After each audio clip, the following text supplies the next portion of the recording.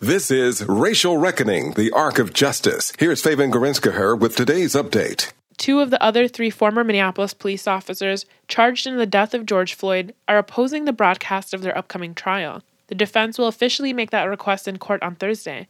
Late August, J. Alexander King and Thomas Lane withdrew consent for audio and visual coverage.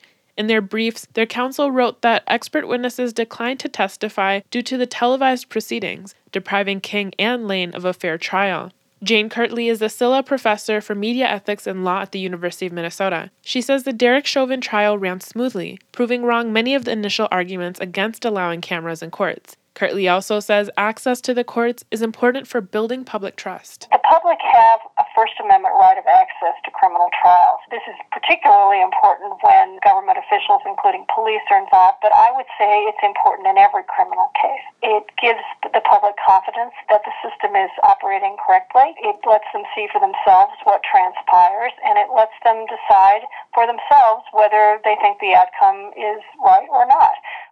Last week, the state of Minnesota and a 16-member media coalition, including the U of M Silla Center, filed memorandum supporting audio and visual coverage in the trial. They said that due to continued COVID concerns, televised proceedings are the best way to ensure meaningful public access.